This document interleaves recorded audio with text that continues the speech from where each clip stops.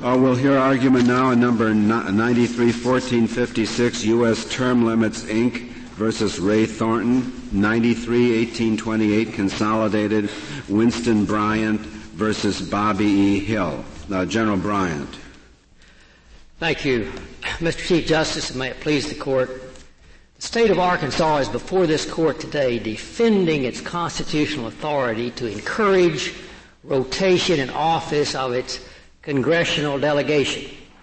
Amendment 73, which would have accomplished that objective, was ruled unconstitutional by the Arkansas Supreme Court. The Court held that Amendment 73 amounted to a qualification, and further that the state of Arkansas could not add additional qualifications to those listed in Article 1, Sections 2 and 3. We disagree with that ruling. Amendment 73 is not a qualification. But even if it is a qualification, the state of Arkansas has the authority to add additional qualifications to those listed in Article 1, Sections 2 and 3. Our founding fathers envisioned a Congress of citizen legislators who would serve a while, return and mix with the people, and not stay in office indefinitely. And during the 18th and 19th centuries, voluntary rotation was a common practice. During the 20th century, we have seen a dramatic increase in the number of long-term entrenched incumbents. Entrenched incumbency makes for an electoral system that is less fair, less competitive, and less representative. Amendment 73 was adopted in 1992 by the people of Arkansas overwhelmingly, by 60% to 40% majority. 22 states now have some form of term limit proposals or ballot access initiatives on their books. 37 states have term limits that limit the terms of the executive branch officials of those states or the legislative branch officials of those states. Is the theory that by this rotation, the policy that the legislators adopt will be different in one system than in the other system?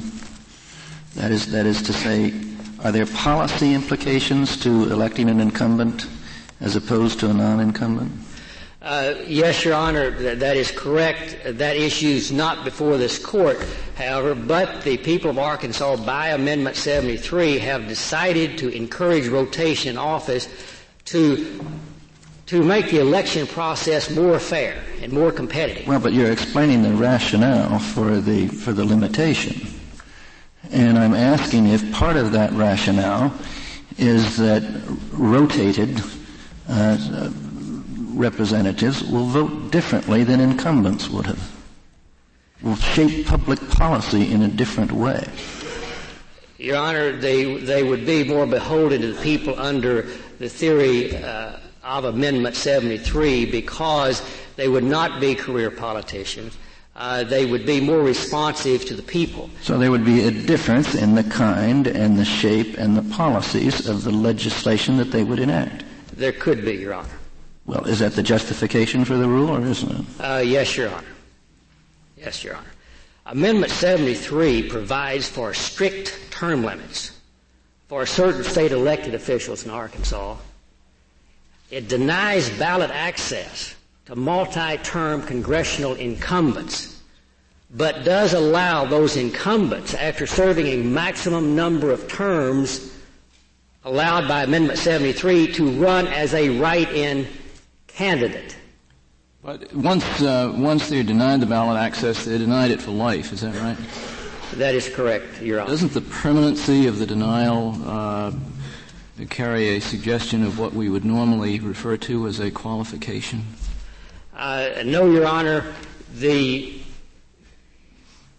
definition of a ballot access proposal like Amendment 73 as opposed to a qualification is put forth in our brief, and that is a qualification is something that absolutely prohibits a candidate from serving, even if elected. Well, I realize that's your position, but in any case, your position would take us beyond Stora, wouldn't it? No, Your Honor. Well, in Stora, maybe my recollection is wrong. In Stora, I thought there wasn't a lifetime disqualification. That is correct, Your Honor. If you had been party affiliated within a certain period of time, you couldn't be there as an independent, but the next election was coming, and that was a new day. Isn't that right in Stora? That is correct, Your Honor. Stora didn't have that implication of permanence, which is in fact a feature of the Arkansas system. That is correct, Your Honor, but the state's position is that Amendment 73 is consistent with Stora. The difference being that under Amendment 73, a candidate can actually serve a couple of terms in the Senate or 3 terms in the House, so it does not absolutely prohibit a candidate from serving. After that candidate reaches a maximum number of terms, then obviously that candidate is denied access to the ballot. General precedent, any case where a group based on past experience, past lawful experience, has been categorically hobbled in this way, it's not simply a handicap in the race if the only access they have is as a write-in, is it? Your Honor, to answer your question, the state does not take the position that Amendment 73 is an absolute handicap. Because we're dealing with multi-term incumbents who would have great name recognition, resources available to them that ordinary challengers would not have. I'm trying to contrast a mere handicap from a hobbling, and it seems to me this falls in the latter category. No, Your Honor, the state's position is that Amendment 73 will allow a candidate to serve even if elected, and under that scenario, under that definition that we put forth to this court, would amount to only a ballot access regulation. Well, General Bryant, a good many states have passed so-called term limit measures that just disable a candidate from appearing on the ballot for a short period of time. Isn't that correct? That is correct, Your Honor. And Arkansas has a very different provision in that it extends for the rest of that particular candidate's life. That is correct, Your Honor. Do you think that there may well be, even if you are correct that it is seen as a ballot access measure, that there may be First Amendment issues at stake here, the associational rights, for instance, of the political party that might want to have the candidate on the ballot as its candidate? Yes, Your Honor, there are. And are those issues that were resolved in the courts below? No, Your Honor. So that would be open on remand, I assume, even if we agreed with you it were a ballot access measure? That is correct, Your Honor. That is correct. You said the First Amendment issues were presented to the Supreme Court of Arkansas, but not decided by it. That is correct, Your Honor. Amendment 73 is also consistent with this Court's jurisprudence in Burdick versus Tekushi, a case from Hawaii. In that particular case, the state of Hawaii had adopted a statutory scheme that allowed write-in voting to be completely banned. And in this, yes, and what about a state like Hawaii that has no write-in voting allowed at all? Your Honor, would it become a qualification? It would become a qualification at that point if there is no write-in provision. But even assuming... How is that? I'm not sure how that makes it a qualification. It seems to me the test for whether it's a qualification is whether when a person has been supposedly elected and reports to Congress, Congress can sit in judgment and say this person is not qualified. Now, if that should happen, what disqualification would there be? Your Honor, under that scenario, Congress can consider obviously can consider under Article 1, Section 5, the qualifications, and under the position of the state in this particular case, a pure write-in, a pure term limits proposal. Wait, let's assume in Hawaii the person gets on the ballot by mistake, or in Arkansas, an incumbent who has no right to be on the ballot is put on the ballot and gets elected. All right? Reports to Congress. Now, could Congress sit in judgment and exclude that person? Yes, Your Honor, under Article 1, Section 5, if the person were not properly qualified, yes. Well, then it is a qualification in Arkansas. Do you say that if somebody gets on the ballot by mistake in Arkansas and is elected, Congress can exclude that person? Your Honor, I was considering it under a pure term limits proposal. I'm not talking about. I'm talking about under Hawaii exclusion from the ballot system. It's not a term limit proposal. It's just exclusion from the ballot, but entirely no write-in allowed either. And the Arkansas system. And under the Arkansas system, Your Honor, the Congress could not consider the Amendment 73 proposal as a qualification under that scenario. It seems to me they couldn't with respect to Hawaii either. Hawaii doesn't say you shall not serve. It just says you shall not get on the ballot, and people won't be able to vote for you. If that happens, you're not unqualified. That's correct, Your Honor. Could I ask you, you say that this is not a qualification. Is it a time, place, or manner restriction? Yes, it is. It is. Is there such a thing as something that is neither the one nor the other? It is neither a qualification nor a time, place, and manner restriction? Either a qualification. No, Your Honor. It's either one or the other. It's everything falls into one or the other category. According to our category, would a law providing that you only count half the votes of a candidate fall? Would that be a qualification or a time, place, and manner? Or maybe something different. That would probably fall under time, place, and manner, Your Honor. But time, place, and manner. But which of the three is the time, place, or manner? Be the manner. Then the manner. Okay. But, Your Honor, that would have to undergo First and 14th Amendment scrutiny if that proposal were adopted by the state. But if it's time, place, and manner, this means, of course, that the current Congress, composed mainly of incumbents, can simply revise the Arkansas law, right? That is correct, Your Honor. And indeed, the current Congress could revise those laws that don't provide for term limitations or don't provide for exclusion from ballot access to incumbents. Yes, Your Honor. So in effect, you could have the federal legislature doing something that discourages incumbency. Yes, Your Honor. Under Article 1, Section 4. What could the federal legislature do? The federal legislature, Your Honor, is given authority under Article 1, Section 4 to override anything the states do in the area. Yes, but are you suggesting that the federal legislature could do anything more than simply negate a state regulation? Yes, Your Honor. And what would be the authority for that? Article 1, Section 4 would give Congress that authority, Your Honor. To do more than just negate a state regulation? Yes, Your Honor.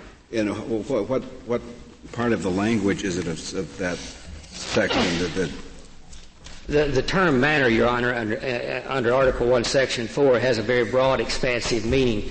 And during the ratification debates, the states were concerned about the fact that under Article 1, Section 4, Congress was being given the authority which the states concluded would allow Congress to override anything the states did in the area. The Article 1, Section 4 clause was sold on the basis that Congress needed the authority or the power to preserve the Union if necessary. And so Article 1, Section 4 is very broad in its meaning and would authorize Congress to adopt legislation in the area.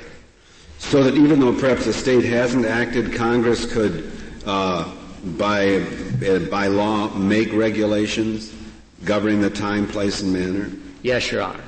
And in fact, Congress could override Amendment 73 if Congress so desired. But what if Arkansas had made no provision for term limits at all? Could Congress step in and make a provision for term limits? Yes, Your Honor. Under Article 1, Section 4, Congress could do that.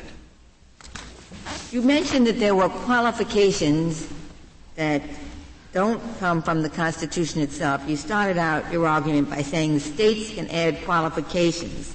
Now you've told us that there are only two categories. There's qualifications and there's time, place, and manner. But you see two categories of qualifications, I gather, because you told us that some come from the Constitution and then there are others that the states can add. So what what's the category of qualifications, extra Constitution, that the state can add that are not time, place, and manner regulations? Your Honor, the qualifications that the states could add would all be time, place, and manner under Article 1, Section 4. Also, the state could, if there are some enumerated, if Article 1, Section 4 does not cover some particular areas, Amendment 10 would allow the states to act in that particular area. But the states have always added additional qualifications. In fact, when the Constitution was adopted by the states, the state of Virginia had a property qualification as well as a residency requirement. If you call those qualifications, can the state override them? No, Your Honor. I'm sorry. Can the Congress override them? Yes, Your Honor. The Congress could under Article anything that the state adds as either a qualification or a time, place, and manner can be overridden by the Congress? Your Honor, the specific provisions that can be overridden by Congress are the Article 1, Section 4, grants of authority to the states. Are there some qualifications that the state can add, and this was suggested by Justice Ginsburg's question, that cannot be overridden by the Congress? None comes to mind, Your Honor. The states... The Congress can't impose any qualifications, can it? Yes, Your Honor. Congress can impose additional qualifications. What's the source of that? Where do you find the authority for that? Article 1, Section 4. That doesn't talk about qualifications. That talks about time, place, and manner. Yes, Your Honor, but under our definition, the Congress can add additional qualifications based on Article 1, Section 4 authority, and Congress has done so since the very first Congress. In the very first Congress... If the Congress could pass a statute saying every senator must be at least 50 years old. Congress could pass... What's your yes, Your Honor. They could pass such a statute. Of course, it would be subject to First and Fifth Amendment. Now, where do you get that? You don't get that from the 10th Amendment. Where does that come from? That comes under Article 1, Section 4 authority, Your Honor. But that's time, place, and manner, not qualifications. I thought you make a distinction between the two. You make no distinction between time, place, and manner and qualifications. Yes, we make a distinction, Your Honor. You must be 50 has nothing to do with time, place, and manner of elections at all. It has to do purely with qualifications.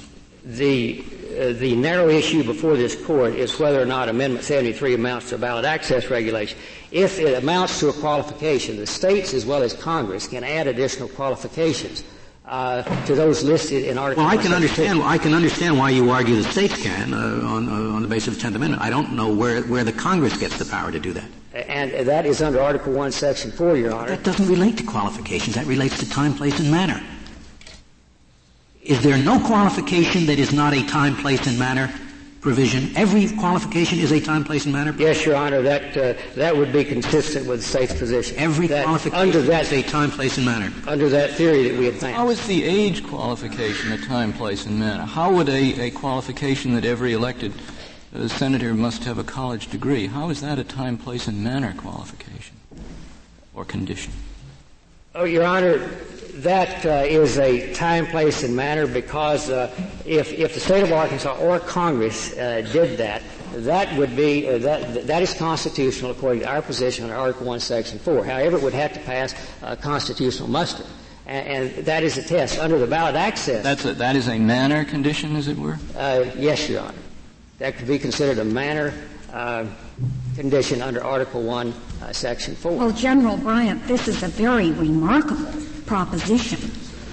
And does your argument depend in any way on this most unusual interpretation? Your Honor, the state's argument is that Amendment 73 amounts to a ballot access regulation. That is the narrow issue that this Court can reach.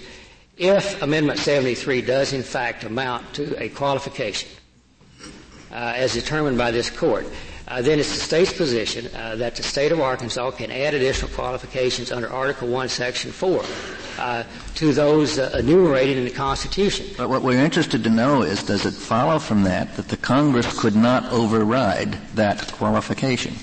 Where does the Constitution give the Congress authority to override qualifications? Because, Your Honor, that qualification would be adopted under Article 1, Section 4. Well, but then we're right back where we're talking about. Let's assume that we tell you that under the Constitution we think there are two things, two semantic, two juridical categories. One are qualifications and the other is time, place, and manner. Now, if you said, and if you assume that we hold that a term limit is a qualification, we are exploring whether or not the Congress could override that. And you say, oh, well, they can go under Section 4, but we've just stipulated that this is a qualification, and that doesn't apply to Section 4. Under that... And the gravamen of the argument is that it would be very strange to allow Congress to override a time, place, and manner regulation, but not to override a greater restriction, which is a qualification. And you're not answering that argument because you keep resorting to Article 1, Section 4, but that's a very odd interpretation. Your Honor, under that scenario, then the states would have the authority under Amendment 10. Congress would not have the authority under your scenario to add additional qualifications.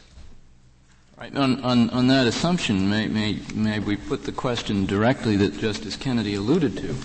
Isn't there something very odd in a scheme in which we'll say the comparatively less important conditions that fall under time, place, and manner can be overridden by Congress, and yet the presumably more fundamental conditions known as qualifications would be left entirely to the states? If they couldn't trust the states on time, place, and manner, wouldn't it be odd if they trusted the states on qualifications? That is correct, Your Honor. But under the jurisprudence of this Court, ballot access jurisprudence, the states can erect barriers or limitations to limit the field of candidates. And so long as that passes constitutional muster, then the states have the authority to do that.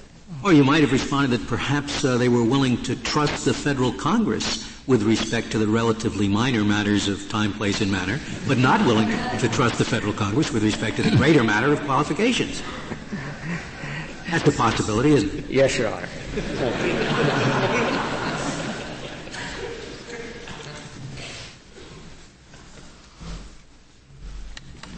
Mr. Kester, we'll hear from you. Thank you, Mr. Chief Justice, and may it please the Court.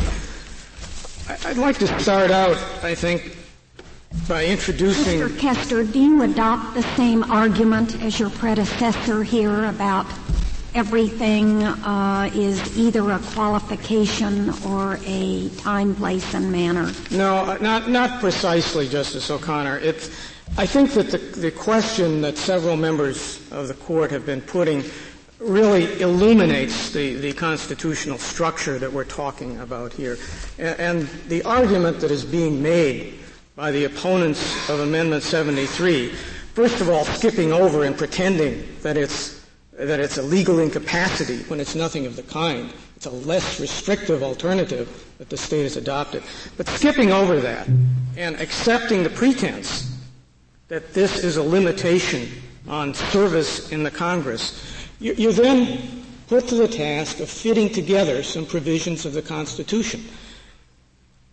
What does the Constitution say with respect to the power of Congress to adopt, say, a term limits provision and apply it to the states? I think the answer to that has to begin by looking at the sources of power of Congress and of the states. And they are very different. Congress has power only insofar as it is granted in the Constitution.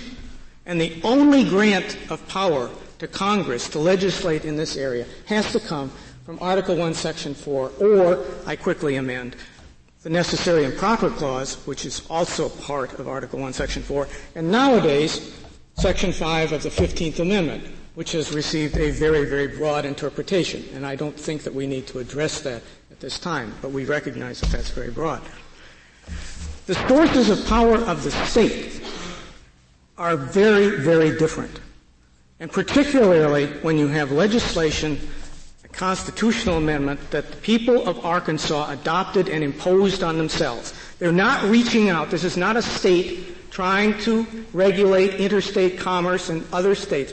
This is a law which, if anything, hurts the people of Arkansas. Well, Mr. Kester, let me ask you this. Do you think Congress has the power under Article 1, Section 4 to adopt precisely the kind of law that Arkansas has, applicable to all states? No, my answer would be no, it does not, for the following reason. I would say, in the first instance, if you take the words of Article 1, Section 4, make or alter, and say that those are of equal force, and I'm not sure that you have to do that at all, I would say Congress has the power to knock out any state law with respect to elections that Congress doesn't like. It's very, very clear that that's why Article 1, Section 4 was put in the Constitution. But once you have the law passed, once you have the authority of Congress to do that exercise, that's not the end of the question. That's just the beginning. This Court pointed that out in Williams against Rhodes. There may be power there, but then has the power been properly exercised? First of all, it would obviously be subject to attack under the equal protection aspects of the Fifth Amendment, just like a 14th Amendment case, which is what this really is.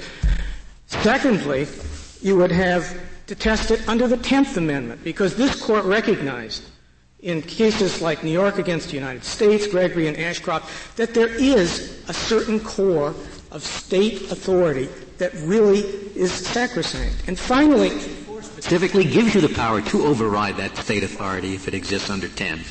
Section 4 says specifically that Congress can make or alter such regulation. Right, but we're talking now, as I understood it, Justice Scalia, we're talking about Congress just acting in the first instance. And I'm saying the reason Congress could not do this just by itself in the first instance, say we're going to pass a statute imposing term limits, is furthermore that you have another provision which we haven't talked about yet this morning, and that's Article 1, Section 2, Clause 1. And that says the people shall choose their representatives in the House of Representatives. If Congress did that, Congress would be acting diametrically opposed to what the people have done. Now, this is all hypothetical. Let me ask you about the 10th Amendment before we get too far away from that. Surely.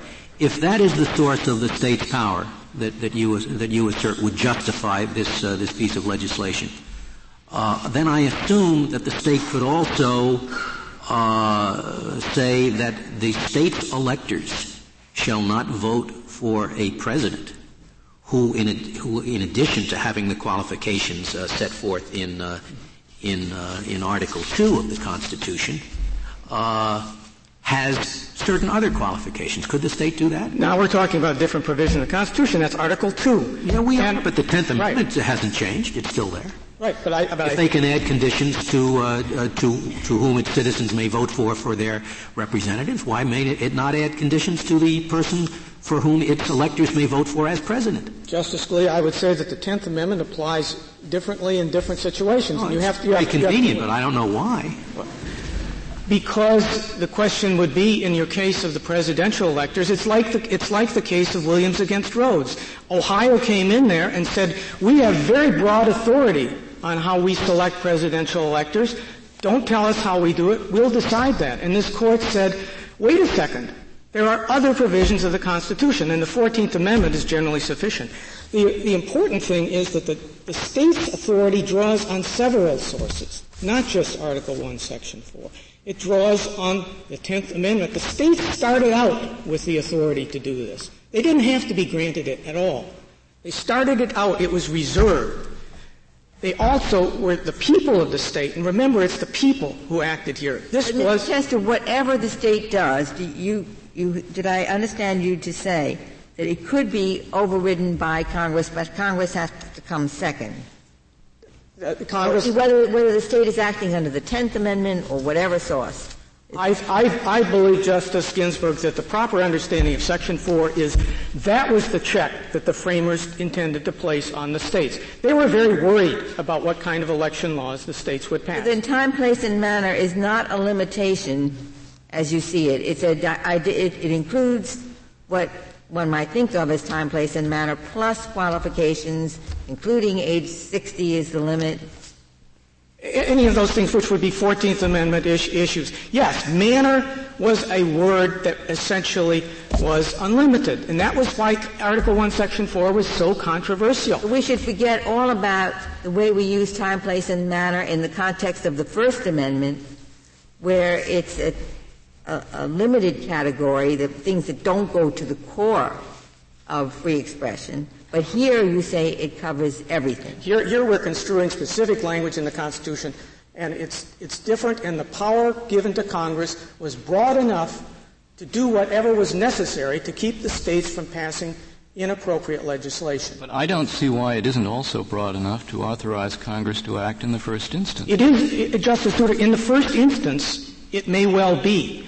But then Congress is checked in a number of ways, and in some ways that the state isn't.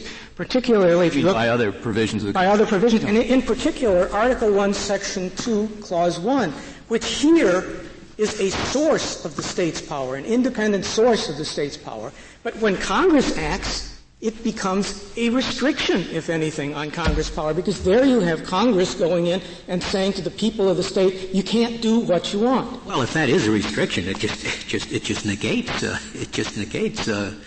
Section 4. Whatever the people do is okay, so right? No, no, not at all, sir. Simply read it that broadly, or it negates Section 4. No, in that particular case, it might. Yes. So long as the people of a state vote for this time, place, and manner restriction, Congress can't do anything about it. No. I'm sorry. That's what I did not express myself clearly then. Well, I didn't understand clearly. Well, whatever. Congress has power, I would urge upon the Court. And I think that this is very, very clear when you look at the history of Article 1, Section 4. Congress has power granted there, controversial power. A lot of them didn't like it, to go in and say, we don't like your state election law. They don't even have to say it's unconstitutional. All they have to say is... May I ask this question to be sure I understand your theory? I understand you're saying if it's a time, place, and manner regulation adopted by the state, the Congress can modify it. Now, supposing it's a qualification, there are two ways we can look at the Arkansas law, and assume they take it to be a qualification rather than a ballot access matter. Could Congress amend that? Well, yes, I think they could. Because otherwise you're driven, and this is where some of the arguments... You're adopting the Attorney General's position that a manner includes a qualification. Well, what I'm saying is, yes, manner is the broad word. That's which the hook. Includes qualifications. Surely it has to, because otherwise, as I believe... Well, it doesn't have to. One can say qualifications are things like being over 50, and manner are things like where you hold your elections. And like one doesn't have to say that, but I can understand that. But that's your view of the word manner. But otherwise, Article 4, the power of Congress in Article 4 would make no sense. Because then you'd be in a position, and this is where the Solicitor General's argument leaves you, is saying that Congress would have the power to override minor state laws, but not huge ones. It would make no sense unless there is a prohibition upon additional qualifications, in which case it would make perfect sense. It only would make no sense under your theory of the Constitution. But I submit that my theory of the Constitution, Justice Scalia, has historical validity and makes sense when you provide... Well, under your theory, Mr. Kester, could Congress say that no person shall be a senator who is not over the age of 25 and have that the controlling qualification? If Congress or the states passed a law that was absolutely flat out contrary to those provisions in Article 1. If they made it contrary to it, then that would be unconstitutional. Well, how about saying no person over 50, under 50? Mm-hmm. Saying, Congress obviously the framers were concerned about age 35, and we're also concerned about age. We think it should be 50. Could that override the 35-year-old provision? I think there you've got legislation going right at the heart of provisions that were put in the Constitution, and it could be that those are minimum qualifications, or it could be that they could be enhanced with respect to age or district residency. What's your answer under your theory? My answer, sir, is that it would never stand up under the Fifth Amendment under Article 1, Section 2. But it could stand up under the framework we're talking about now, Article 1? Possibly in the first instance, but it hardly matters because it would so clearly violate those other provisions. Why would it violate those other provisions? It's perfectly reasonable to change the age from 35 to 40 or 45. Why would that violate the Fifth Amendment? Well, I think... I just don't understand it. We've held age is not a suspect classification. I think in that case it would be, and in looking at it as a suspect. Then the constitutional provision's invalid. The 35-year thing is irrational under your approach. I don't understand why 40 is any more irrational than 35? Well, it would have to be judged. It would have to be judged under the equal protection part of the... And not under the qualifications clause. The qualifications clauses are there if a law is enacted that this court believes contradicts those qualifications. That would be... No, it's just merely what I thought was your basic position, that the state has every right to impose additional qualifications if it wants to. Yes. And I don't know why 40 years is any different than being an incumbent. Oh, but my position is not that the state can come in and impose any qualification it wants to. It's that the state... Well, any reasonable qualification. Well, any qualification that doesn't violate the other restrictions on the states, the 14th Amendment. I just have to say, I don't see why the 40-year thing would violate the 14th or 5th Amendment. I defer to your judgment on that, but the analysis, Justice Stevens, would be an analysis... And if the analysis takes you to the conclusion it does not violate the 14th, then you'd have to face up to the question whether they can have an additional qualification, which is what I thought this case was all about. But you seem to say they cannot have certain additional qualifications. No, I said if they have one that's absolutely contradictory. But if it's not... Why is 40 contradictory to 35? It's just supplements. Well, we think I'll defer to Your Honor on that. Mr. Kester, let's take an age. You can't run after the age of 70. Mm-hmm. Instead of upping the age from 35, a mandatory retirement, which might get you out of your equal protection problem. Well, it would be very much like Gregory and Ashcroft, wouldn't it? Because that was upheld. A mandatory retirement was held not to violate the 14th Amendment. Basically... So if that was the qualification, nobody can run in this state after the age of 70. Mm-hmm. That the state could do that, and that would be a qualification. The state has done things like that for 200 years. That's our point. The states at the beginning said, not only do you have to be a resident of the state, you have to be a resident of the district.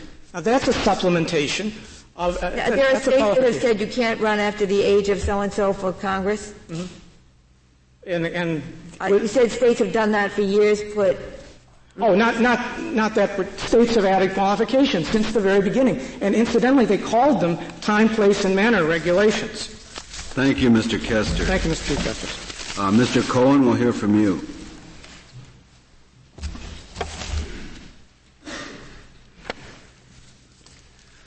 Thank you, Mr. Chief Justice. May it please the Court. My theory of the Constitution, which I think is also Madison's and Hamilton's theory of the Constitution on this point, is that the Constitution deals comprehensively with the filling of the office of the Congress that it created, that it prescribes fixed qualifications that may not be supplemented by either Congress or the states, and that it gives both the states and Congress the power to set time, place, and manner regulations so as to assure fair and orderly elections, but that is an essentially procedural power, leaving the people at each election to choose whom they please to govern them. Why didn't they put it differently then, Mr. Cohen? The briefs here have been referring to this as a qualifications clause. It's really not a qualifications clause. It's a disqualifications clause. They could have said every person shall be eligible to serve in the House of Representatives who shall have attained to the age of 25 years, shall have been 7 years a citizen of the United States, and shall not when elected, and shall be when elected an inhabitant of that state in which he shall be chosen. It was a very easy way to say it, but they took the circuitous route of saying no person shall be a representative who shall not have attained the age of 25 years in 7 years. In other words, you can't, unless you have these conditions, but that isn't to say that just because you meet these conditions, you are eligible. It does not say that. I agree that the constitutional congressional debate on the matter. I agree that the constitutional text doesn't resolve the issue because it phrases it that way. One reason why it may phrase it that way is because there are other disqualifications in the Constitution itself. There was contemplation, of course, of further possible disqualifications. But when Madison and Hamilton came to explain what the Constitution did, when the House Committee on Elections in 1807 studied the meaning of that clause, they concluded that the intention was to make those qualifications exclusive. Well, you say the House Committee on Elections, Mr. Cohen.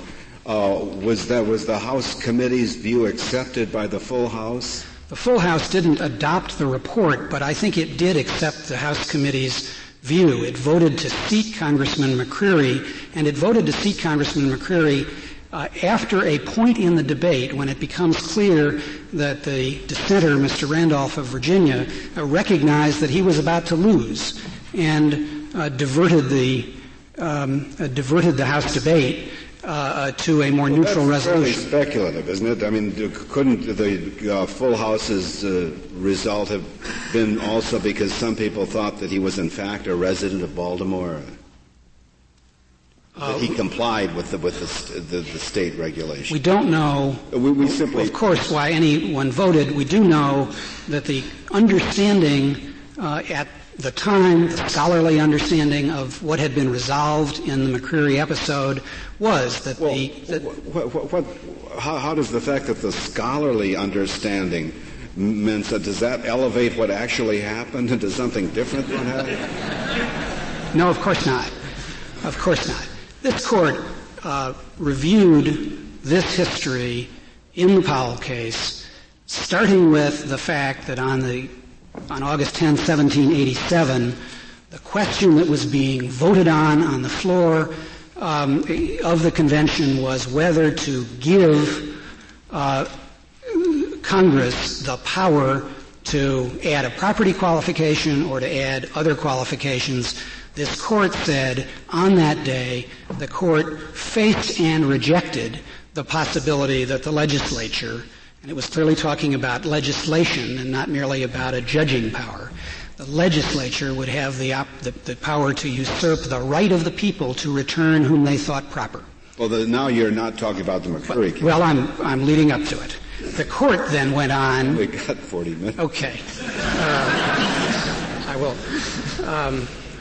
Let me move on. But the Court reviewed Hamilton's statement in the Federalist number 60 that qualifications were unalterable by the legislature, Madison's statement to the same effect in number 52, where he is clearly talking about state power to add qualifications. More clearly than Hamilton, isn't he? Well, I think Hamilton was, when he referred to the legislature, was referring to Congress. But I think Madison is talking about the states. You remember the phrase in 52? I can't remember the text that you're referring to. You said that clearly refers to the states. Well, if it does, he was making a mistake, wasn't he? Because he also was excluding the state's power to change the qualifications of electors, which it obviously could. No, what he was doing in 52 was explaining how the Constitution had fixed both the qualifications for voters and the qualifications for the elected. It fixed the qualifications for voters by delegating that to the states subject to the most numerous branch compromise. That's not much of fixing. The fact is that states could change it so long as they were willing to change it for their most numerous branch of the legislature. Madison uses the word fixed in the Federalist number 52. I say it's a mistake. In relation to the state constitutional provisions on this point. And he says that, in effect, that these are fixed because the states and the people of the states won't allow changes in state provisions for voting for the most numerous branch of the state legislature. So we've dealt with that problem. I would like to move on to the state's principal contention, which is we didn't do that. We just barred these people whom we'd like to disqualify. Mr. Cohen, may I ask whether, in your view, we owe any kind of precedential respect to the interpretation of history in Powell against McCormick? We're not dealing here with a new discovery by Professor Warren. We're dealing with what has already gone over. Mr. Kester has told us that perhaps some of the statements there, some of the conclusions weren't quite right, that there was room for other interpretations. I think that Powell is a very persuasive opinion, and the Court should find it persuasive. I also think there is substantial additional evidence on our side of this point that wasn't reviewed or reached in Powell. But did Powell at any point purport to go beyond the decision whether Congress or a House of Congress could act? Seems to me that it did not. It seems to me that that's the limitation, with the possible exception of your reference to 52, which I'm not sure of. That seems to me the problem with some of the, or at least the limitation on the cites to the debate text and say Federalist 60. It's clearly referring by legislature to the national legislature. And it seems to me that you're supporting legislative history, as it were. It doesn't take you beyond the limitation on Congress. It seems to me that Powell rests on the proposition that the qualifications were fixed in the Constitution and could not be supplemented legislatively. Well, I think you're mistaken on that, Mr. Cohen. The holding of Powell clearly has to be that a single House of Congress cannot add to the qualifications otherwise legitimately set. Yes, but as this Court explained in the Judge Nixon case, the basis for that holding was not an aspect of the judging power as such. It was the fact that that Article I, Section 2 fixed the qualifications that could be applied. There are two questions here. One is, vis-a-vis Congress, are we talking only about a judging power, or are we also talking about the power to legislate additional qualifications? It seems to me every point and argument that was made in Powell goes to the power to legislate, not to the power to judge, although the ultimate question was only whether Congress could judge. So the ultimate holding. The ultimate holding, I agree. But the logical foundation was that. And it then seems to me that the extension to the states is straightforward. In the first place, some of the examples that the Court used in Powell were state additions of qualifications or attempts by states to add qualifications. But it can't possibly be straightforward because Congress would need to have been given the power to make the alteration. That power would have had to be found within the Constitution. With respect to the states, that is not true. With respect to the states, you have the main thing that's relied on here, the 10th Amendment. There's nothing in Powell about the 10th Amendment, is there? I think we didn't even consider the 10th Amendment. I agree that I need to go on to talk about those points. I don't think that the 10th Amendment reserved... do that, but you're trying to not have to do it by saying we've decided it already. No. Powell. No, I'm only saying that I think Powell did dispose of additional qualifications. I don't think and I think that if you read the admittedly not a clear and dispositive constitutional text as a preclusive list, there's simply no logical reason to think that it is preclusive vis-a-vis Congress and not preclusive vis-a-vis the states. But I think that this is not a 10th Amendment case because the Constitution doesn't leave the states or Congress the power to bar or to officially and materially prefer some qualified candidates over others. Well, Mr. Cohen, we have Storer, for example, right, which certainly prevented a candidate from appearing on a ballot, at least for a period of time. We did not treat that as a qualification, did we? That's right. And so, in theory, this provision may not be a qualification at all. No. The fact that Storer said that the states have power to regulate access to the ballot in order to provide for fair and orderly elections, or, as in that case, in order to preserve the integrity of the various routes to the ballot so as to give people a choice, doesn't mean that the states may impose ballot access limitations based on place of birth or civil profession or prior service in the state legislature or prior service in Congress or being under the age of 70. The Constitution... Those things, if you do it on those bases, it converts itself from a time, place, and manner restriction to a qualification. Yes, I think if it's a qualification, I assume that the House would sit in judgment of whether that qualification was met. I do not think that either the states or Congress may add qualifications. I'm happy to use the term qualification in the sense in which you suggested earlier, Justice Scalia, which is qualifications is something that can't serve if you don't have it. That says you can't serve if you don't have it. And that's not the case here. That is not the case here. But the state also may not keep off the ballot in order to disadvantage somebody who lacks a substantive personal characteristic, because the Constitution leaves those questions to the voters every second year. Well, maybe, but certainly not because the state is adding an additional qualification. I mean, it may be bad, but not for the reason that it's filing the presumably exclusive qualifications clause. I will accept that with this exception. I think the Arkansas Supreme Court was justified in saying here this measure is impermissible for essentially the same reason. That is to say, the lawmakers of Arkansas, the people, were told, and then they said in the measure that they adopted, that the measure limited the terms of public officials.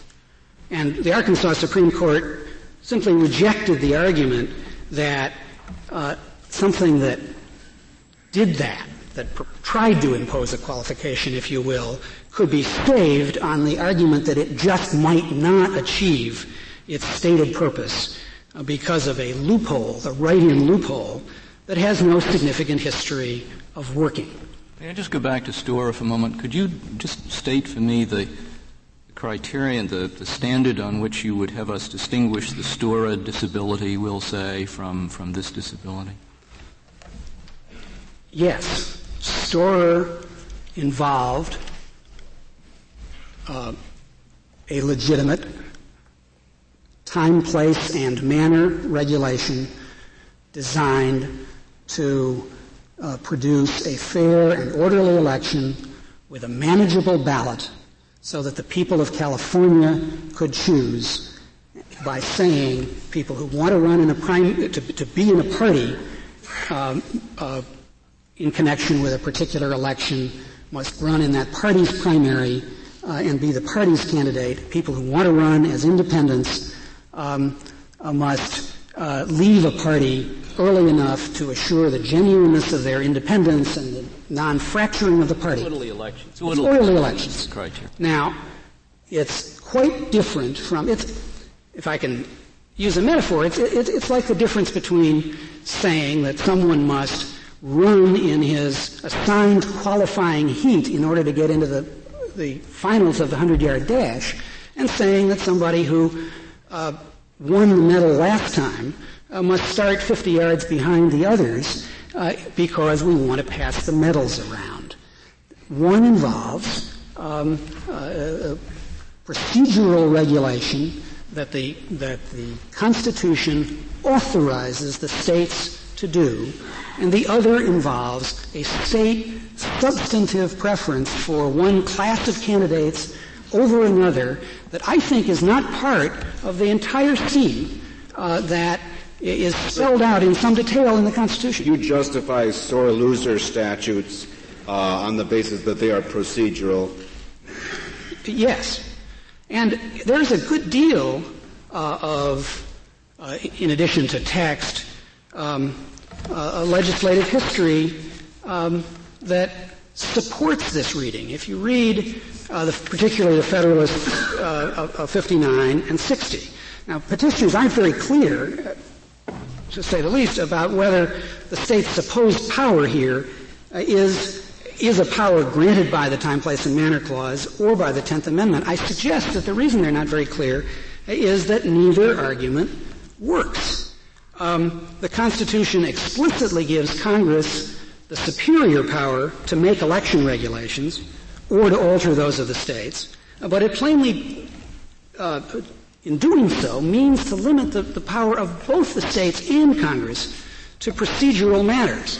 It seems to me that the argument that a state can impose ballot access restrictions under some power outside the Time, Place, and Manner Clause is answered in the clause itself, which contains the phrase make or alter, and incidentally the primary reason for that phrase was a fear that the states might not set up the machinery for congressional elections at all. And so the make part of the make or alter phrase is an important part of it. The convention deliberately gave Congress the power to make or alter state regulations because, Hamilton said, an exclusive power of regulating elections for the national government in the hands of the state legislatures would leave the Union entirely at their mercy. That's the Federalist number 59. Mr. Cohen, what is your view as to whether something can be neither the one nor the other, neither a qualification nor a time, place, or manner restriction? Is there some... I don't...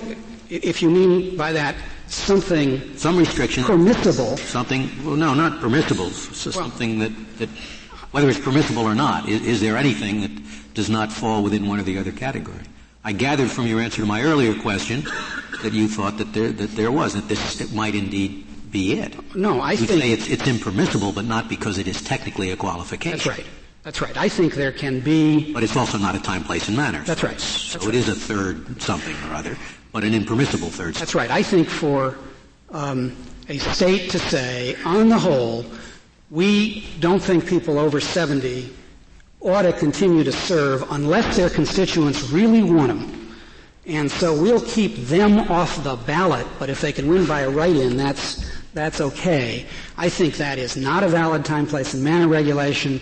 I also would not urge that anyone call it a qualification for the reason you point out that it is merely keeping someone off the ballot. I would then carve out an exception to that point for the... Abandoning the position of the Arkansas Supreme Court that it was a qualification? I think what... yes or no? Because that was part of the rationale of their decision.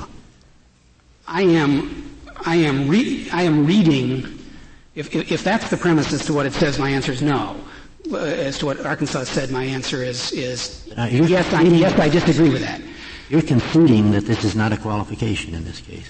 I am arguing that it was appropriate for the Arkansas Supreme Court to say you're conceding that it's not a does qualification. The effect. I'm willing to yes.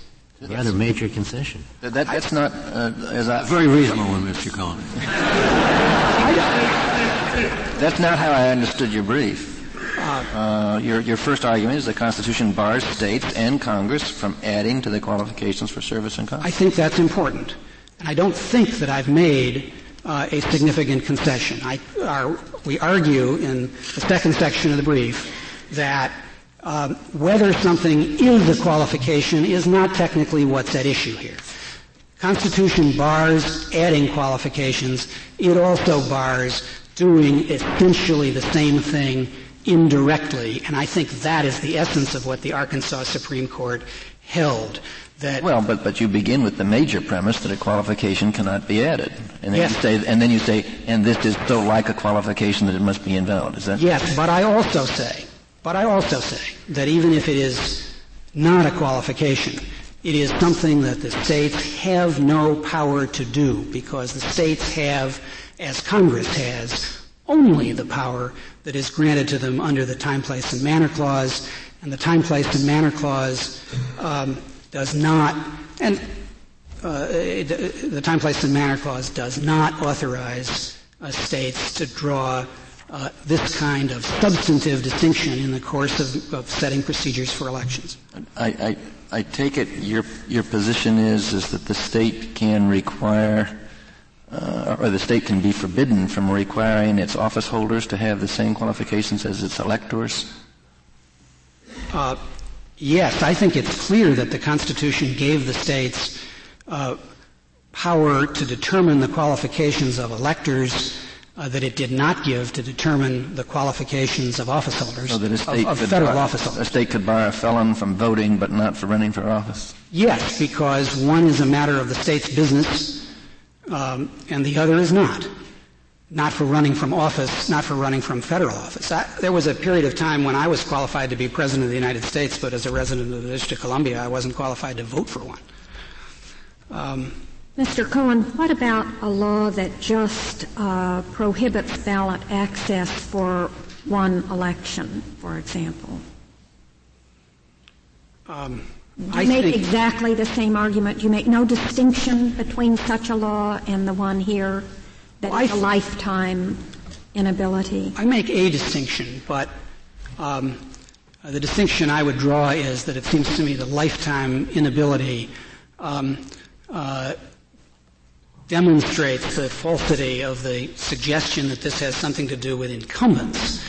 I think that a bar for a single election would run afoul of the same principle that I am asserting here, which is, again, that the Constitution gave that choice to the people every second year and gave the states only a limited and fundamentally procedural role.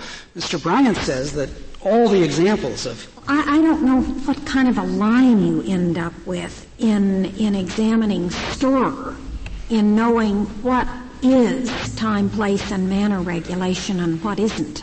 It's difficult for me to draw a clear line from what you say. Well, there may be some difficult cases in drawing lines. In the speech area, the court had to wrestle with whether a sound limitation on a rock band was a time, place, and manner limitation, or as applied to that band, a content limitation. This is a clear case. This is an easy case. The court has the state has singled out people based on a personal characteristic, and if they can do this under the time, place, and manner clause, Congress could, under the time, place, and manner clause, it seems to me, keep off the ballot for the Senate anybody who hasn't served in the House, and so on. The state has singled out for this burden people based on a substantive qualification that does not relate, a substantive characteristic that does not relate to the election process or their compliance with reasonable procedures established by the state under its power under the time, place, and manner clause. Mr. Cohn, maybe you think this is a clear case. Some aspects of it, at least, I find very close, where you have Thomas Jefferson and Joseph Story on opposite sides of the issue. For example, whether the states have any power to add qualifications. That's a close case in my mind. Jefferson only in one letter in 1814, but okay. A letter he never retracted. In any case, just posit that I think it's, on that question at least, it's very hard and very close. And in situations like that, I am inclined to credit the practice that has been engaged in from the time when the Constitution was written. And there have indeed been a considerable number of state additional qualifications. I guess the most common being that in order to run for office, you have to be qualified as a voter, which brings in all sorts of qualifications. You can't be a felon and so forth. What is your response to that? In addition to some property qualifications in Virginia in the early days. I think actually, if you sort through the lengthy appendices attached to the petitioner's brief, there's very little there. The single most telling episode is that in 1789, Pennsylvania calls a constitutional convention to eliminate differences between its constitution and the federal constitution and conflicts, and repeals its term limits for service in Congress while keeping them for state officers. The only property qualification that I'm aware of is that Virginia had the word freeholder. Other states that had property qualifications for state offices didn't impose them on for district resident offices. Qualifications. District resident qualifications strike me as the kind of thing that somebody might. They certainly were imposed. They're the sort of thing that a state might fall into in making the arrangements under the time, place, and manner clause. They are unconstitutional, as the Committee on Elections determined in 1807 in the McCreary case, and as several courts have determined. But there were quite a few of them, and they persist. They're still out there, aren't they? These horrible things. It's possible that not every state went back and read the annals of the to see the McCreary episode and immediately repealed its statute, I think they are and would be held and have been held unconstitutional because the voters of the state can, if they choose, pick candidates who come from another district. By what authority? You say they've been held unconstitutional? By several state and lower federal courts. Recently, or? Actually, yes, I think most of the cases are fairly recent. The Constitution gave the federal government only delegated powers to govern people's lives and activities, but it seems to me, again, that it dealt comprehensively with filling the offices that the Constitution itself created. There's an overall design to give we the people every 2 years the power to select who will represent them in Congress, subject only to fixed qualifications and reasonable, fundamentally procedural regulations that the state is given power to adopt, subject to congressional supersession. If now congressional term limits are not a fad but a considered national judgment, the way to impose them is in Article 5. Thank you, Mr. Cohen. Thank you. General Days, we'll hear from you.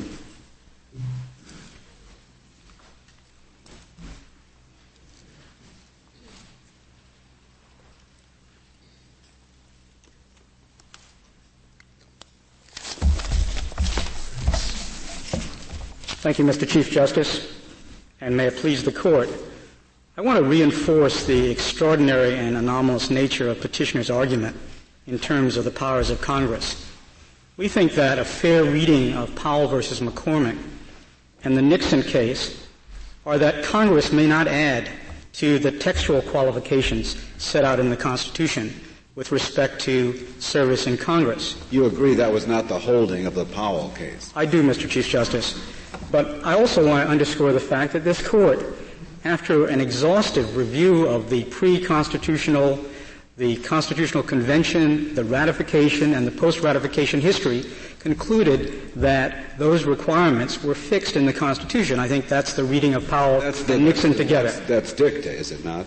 Yes, Mr. Chief Justice. We are not bound by dicta. That is correct, but I think that this case does not necessitate this Court's reviewing the history that it found in Powell versus McCormick, and much of the evidence that's been brought forward was addressed by this Court. Well, how about the McCreary episode, where now it appeared apparently to the Powell Court that the committee report had the same validity as another committee report, perhaps which was adopted by the full. Now it appears this report was not adopted by the House. Doesn't that cast some doubt on the historical abilities of the Powell Court? Well, Mr. Chief Justice, that's one piece, and I think my co-counsel is correct. Falsus and uno, falsus and uno. Well, Mr. Chief Justice, I would be the last person to suggest that this Court was in error when it reviewed the history in Powell versus McCormick. We're all in big trouble if that maxim is going to be applied, I must. Indeed. But let's look at the argument that the petitioners have put forward. They seem to rely principally upon the times, places, and manner provision, Article 1, Section 4. But we have to remember that the power there is one shared coextensively by Congress. Where does that lead the petitioners with respect to their arguments? If it is a qualification, then the states may add, and the Congress may add, if that's what they're relying upon. This creates an interesting situation that I think Justice Scalia and Justice Souter were alluding to. That is, if the states can set qualifications, then presumably under Article 1, Section 5, Congress can judge those qualifications, not against the constitutional textual qualifications, but the potentially myriad qualifications that states could set up along the lines of the ones that have been provided by Amendment 73. If it is a manner, then the states may bar access to the ballot, but Congress also may bar access to the ballot. And it is not a power in Congress that has to await action by the states. The term is make or alter, which suggests that in the absence of any action by the states, Congress on its own could impose the same types of requirements that Amendment 73 imposes. But we would suggest that this is not a manner. This is not times, places, and manner. This is a qualification. With due respect to my co-counsel, I think it's unavoidable that this is a qualification. Let me suggest why that is so.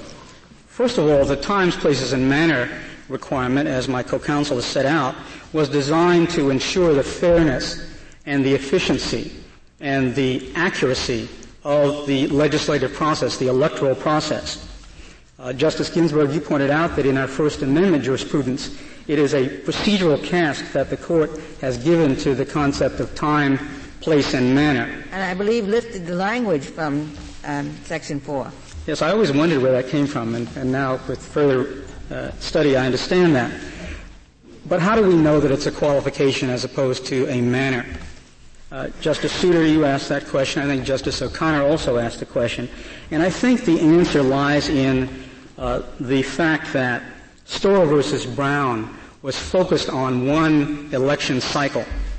That is, the burdens that were imposed upon the would-be candidates in Storer versus Brown were based upon their failure during the election cycle to do the types of things that California law required. Our view is that any burden placed on a candidate for Congress based upon conduct that has not occurred during the election cycle in question is a qualification. If it's a qualification, Congress has to be able to judge it. Now, let's assume that somebody gets elected without complying with this qualification. Somehow his name gets on the Arkansas ballot accidentally by a mistake or by some corrupt act. And he gets elected. And he appears before the House, and the committee is to judge his qualifications. Can they exclude him?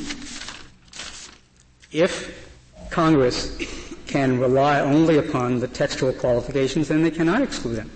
No. I mean, assuming that this is a qualification and a valid qualification. Yes.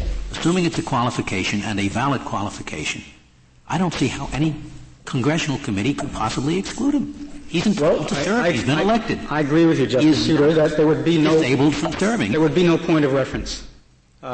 Congress, a House of Congress, could not, under Article 1, Section 5, do very much at all. It certainly could try, but I agree with you that it would have no standard. The reason is because it is not a qualification. Arkansas has not said this person may not serve. It simply said this person may not run for office and be listed on the ballot. If he accidentally gets listed on the ballot, he may serve. Justice Scalia, I say it's not a qualification. It's something. Maybe you can argue, as Mr. Cohen does, that it has the same effect and therefore it's bad. Well, I do You're argue trying to that. argue that it is itself a qualification. It doesn't really make any difference, Justice Scalia. Fine. That argument I can understand. All right, fine. Whatever that unidentified flying object is, that's neither a qualification nor a time, place, and manner restriction, is unconstitutional because states cannot derive from the Constitution the power to impose whatever we want to call it. But if you make that argument, what do you do about the 10th Amendment? With these, I would agree with my co-counsel. Why does the 10th Amendment preserve the right of the states to use all the flying objects they want to? Justice Stevens, I think this Court has made very clear that the 10th Amendment restates divisions of authority that are provided elsewhere in the Constitution. And the very idea that the 10th Amendment could give states the power somehow to fill in the gaps with respect to the federal structure, when we're talking about provisions that do not grant Congress explicitly the power to address them or deny to the states explicit power to deal with them, that somehow the 10th Amendment provides that power. I think, if anything, the 10th Amendment is reinforced by the times, places, and manner provision. That might be viewed as something that the 10th Amendment reinforces or vice versa. But I don't see how the 10th Amendment could come into play under these circumstances. It is truly an anomalous reading of the 10th Amendment and this Court's jurisprudence. I wanted to touch upon, yes, Justice Breyer.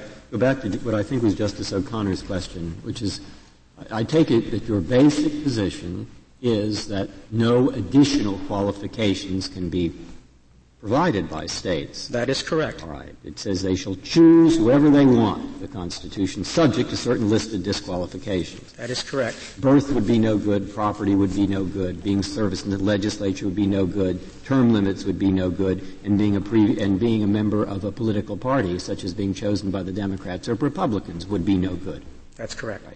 Right. But then in Storer, I take it it's okay to, through this back door, insist on one of the qualifications, namely being chosen by the party.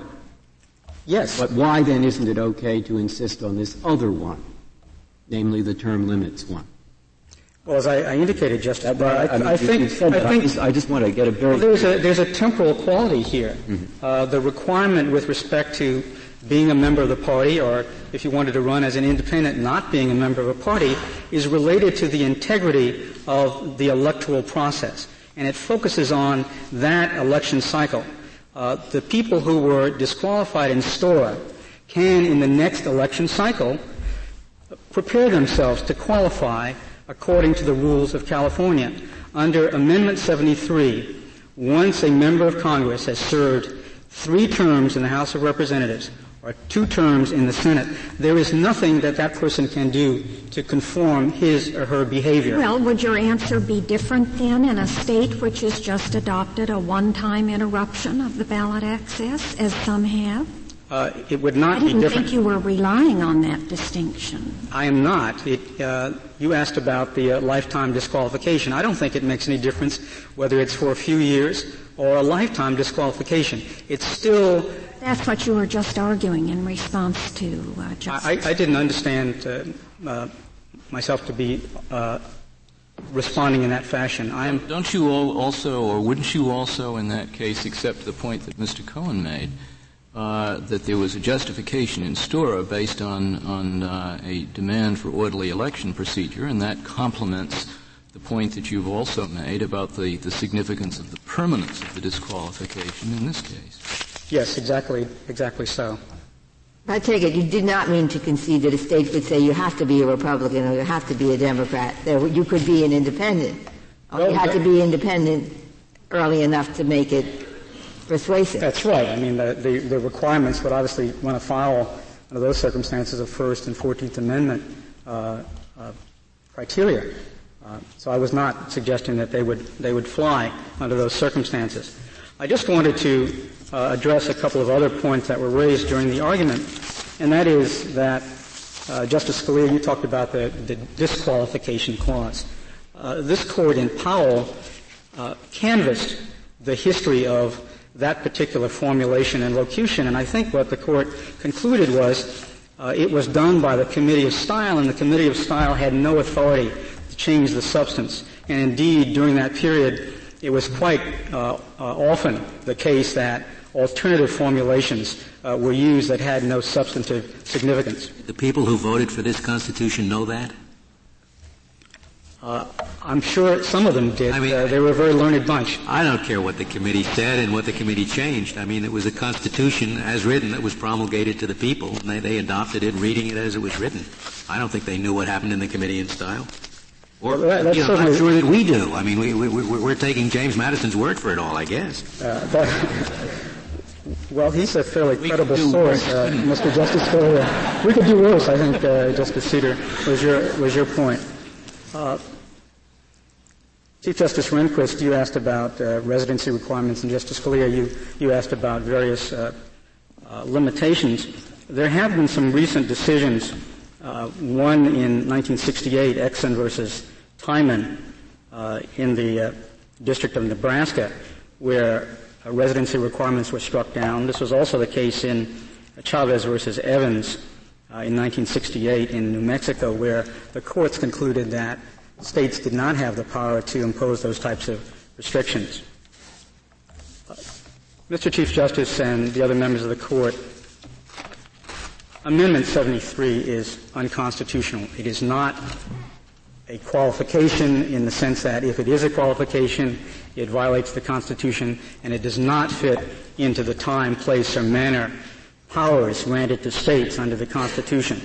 It seems to me that if what Arkansas has done here can be done not only by other states but by Congress, we have closed the door that Madison had in mind that would be open to merit of every description with respect to service in the United States Congress.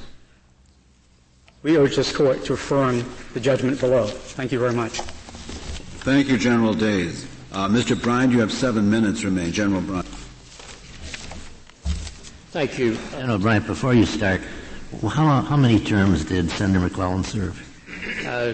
Your Honor, Senator McClellan served at least 5 terms and was probably into his 6th term.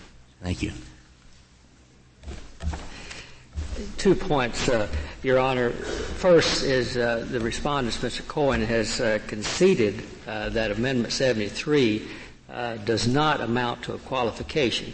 Under that scenario, it's the state's position, as I originally stated, that Amendment 73 is a ballot access regulation, clearly permissible under Article 1, Section 4 of the Constitution, and the Arkansas court held that Amendment 73 was in fact a qualification. Under that scenario, we request the court to reverse, this court to reverse the Arkansas court and remand. If it were a qualification, then would you lose? No, Your Honor. If it were thinking on a qualification, I take it if the states can pass qualifications such as the one at issue, they also could pass qualifications setting requirements of birth or property or previous service in the state legislature, or add on to the list almost indefinitely. And why should we think that the Constitution, particularly with Hamilton and Madison, intended to give the states the power to create that kind of Congress? Your Honor, under your scenario, the states can add additional qualifications. That is our position. Any qualifications added, of course, would be subject to First and 14th Amendment scrutiny. So any scenario that the state came up with that violated First and 14th Amendment would, in fact, not pass constitutional muster. The 10th Amendment gives the states the authority to adopt additional qualifications. And has already been pointed out here, the states, all the states in this union have a number of qualifications on their books. Arkansas requires a candidate for Congress to be a registered voter. A registered voter cannot be a felon or a mental incompetent. The Arkansas Constitution prohibits a senator who is appointed from running for re-election. So Arkansas has a number of laws on its books, both statutory and constitutional, that amount to qualifications under the respondent's theory, and if qualifications. But my question actually was, why would Hamilton or Madison, who after all were writing before the 14th Amendment was passed, think that it was possible that this Constitution would permit qualifications for the Congress based upon birth or property? And why would we today think that a state could pass a rule saying to be in Congress, you have to be a previous member of the state legislature, for example? Your Honor, our position is that Madison and Hamilton did not preclude the states from adding additional qualifications under the 10th Amendment. So therefore Hamilton and Madison, when they wrote the Federalist and said to the people, don't worry about creating a government of birth or property, that they were wrong in that. Your Honor, no, Your Honor, because under the state's position, any qualification that went to the point you suggested would be unconstitutional under the First and 14th Amendment. Yes. I guess that Madison and Hamilton and the people they were writing for weren't worried about their state legislatures. They felt that their state legislatures were responsive to the people. They were worried about whether this new animal that was being created would be responsive to the people. And they weren't about to give it vast powers to impose qualifications that their own people didn't like. That's the only explanation for the fact that in all of this discussion, there's no category in the debates. There's no categorical mention about this issue about the states adding qualifications. They weren't worried about the states. The states were the people as far as they were concerned. Isn't that the response to why yes, Madison and Hamilton? Yes, Your Honor. That is correct.